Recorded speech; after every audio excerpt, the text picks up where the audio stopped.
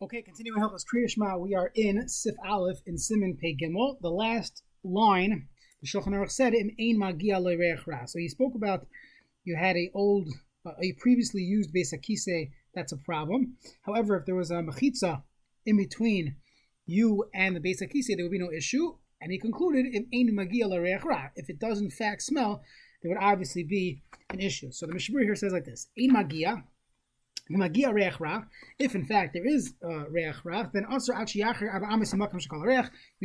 would not be able to say Kriya Shema unless you move down amas away from where the smell dissipates. Even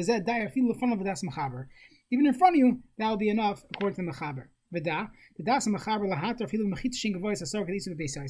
Mechaber himself holds that you don't need mechitzos that are 10 tfachim. Everybody argues, even when it's 10, it's still not so clear. Some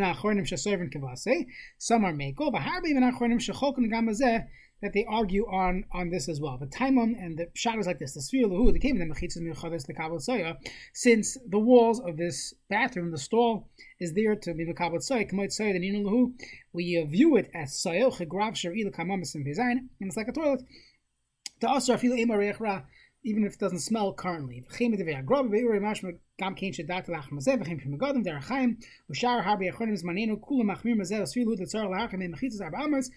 have to go away from mechitzas da'aramas. Ulefon of kimainov, you can't be davening directly facing the mechitzah.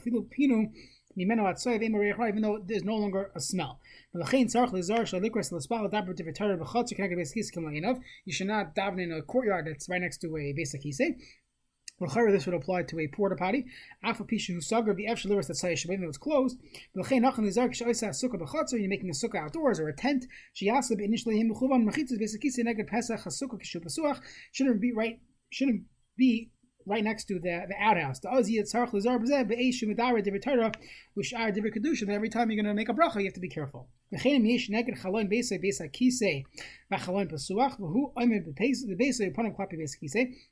Let's say you're facing the bathroom, so then a person should be careful not to speak out divrei Torah. I'm sorry. But in this case, where you're only facing the bathroom and it's outside a window, it's in a different room. Here, if there's no reach ra, there will be what to rely on. There's a sfek sveka. The hainu abesoyis v'bachsen and zeh. They hold that once you have mechitza that's 10 tvachim, you're good.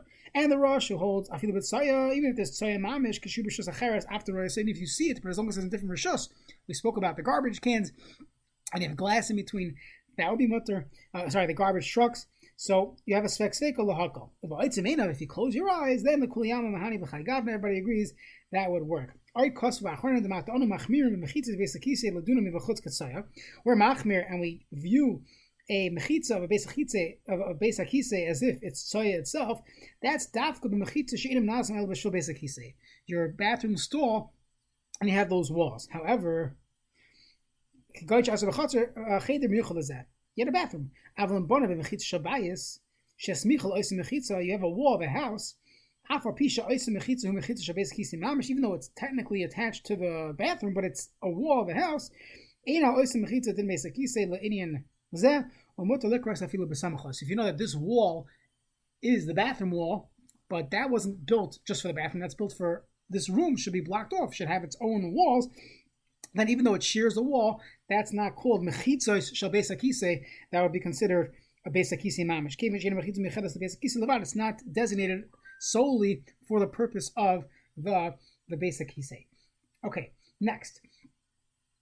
Shulchan Aruch Sif Beis. His minoi, let's say they're doing construction and they prepared it for a Beis HaKisei and they did not yet use it. Nobody ever used it.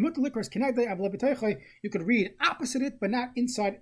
Literally inside the Beis HaKisei. So why not? So the Mishabur says like this: But if they in fact used it once, so then that's considered a a regular basic hisei, kevin the hayasham hazmana umaisa, v'mo hayasham hazmana v'rak b'mikra nifn sham. So if there was no hazmana, meaning if there was hazmana, you prepared it and you used it once. We spoke about this in Hilchos Tefillin. You have a tefillin bag and you put your tefillin in once. That's called a tefillin bag, and it has tashmishe kedusha status. Let's say you did not prepare it, but you only used it once. You used a bag as a shopping bag as a tefillin bag, or you use this as a basic kisei one time. You're never going to use it as a bathroom again. Nearly the inal of shame basic kisei. You could even daven inside of it. Then he says, that those that are machmer and not to read, what do you call it? Not to read opposite this basic kisei, even though it was never used, but simply to be machmer that has mana is milsa on a bidyav, at least lechatchila. Now we paskin that it's mutter. That's the Shulchan Aruch. Why? The kaimlan has mana lav milsi. Since it was just simply prepared, it was never actually used as a basic kisei. So it's called hazmana. It was prepared for a basic kisei, but since it was never used, we say hazmana lav milsihi, and therefore you are allowed to daven. You should really be allowed to daven in the bathroom, but we're going to see why you can't do it inside. Inside asur midrabanan, not a deraisa. You see someone sitting there with his towels and tefillin davening Shemona Esrei in a bathroom, even though the bathroom was a new construction, they never used it yet. Still, that would be asur, at least on a derabanan level. Sounds like even with the Eved, you'll be machmer on this din derabanan. If there's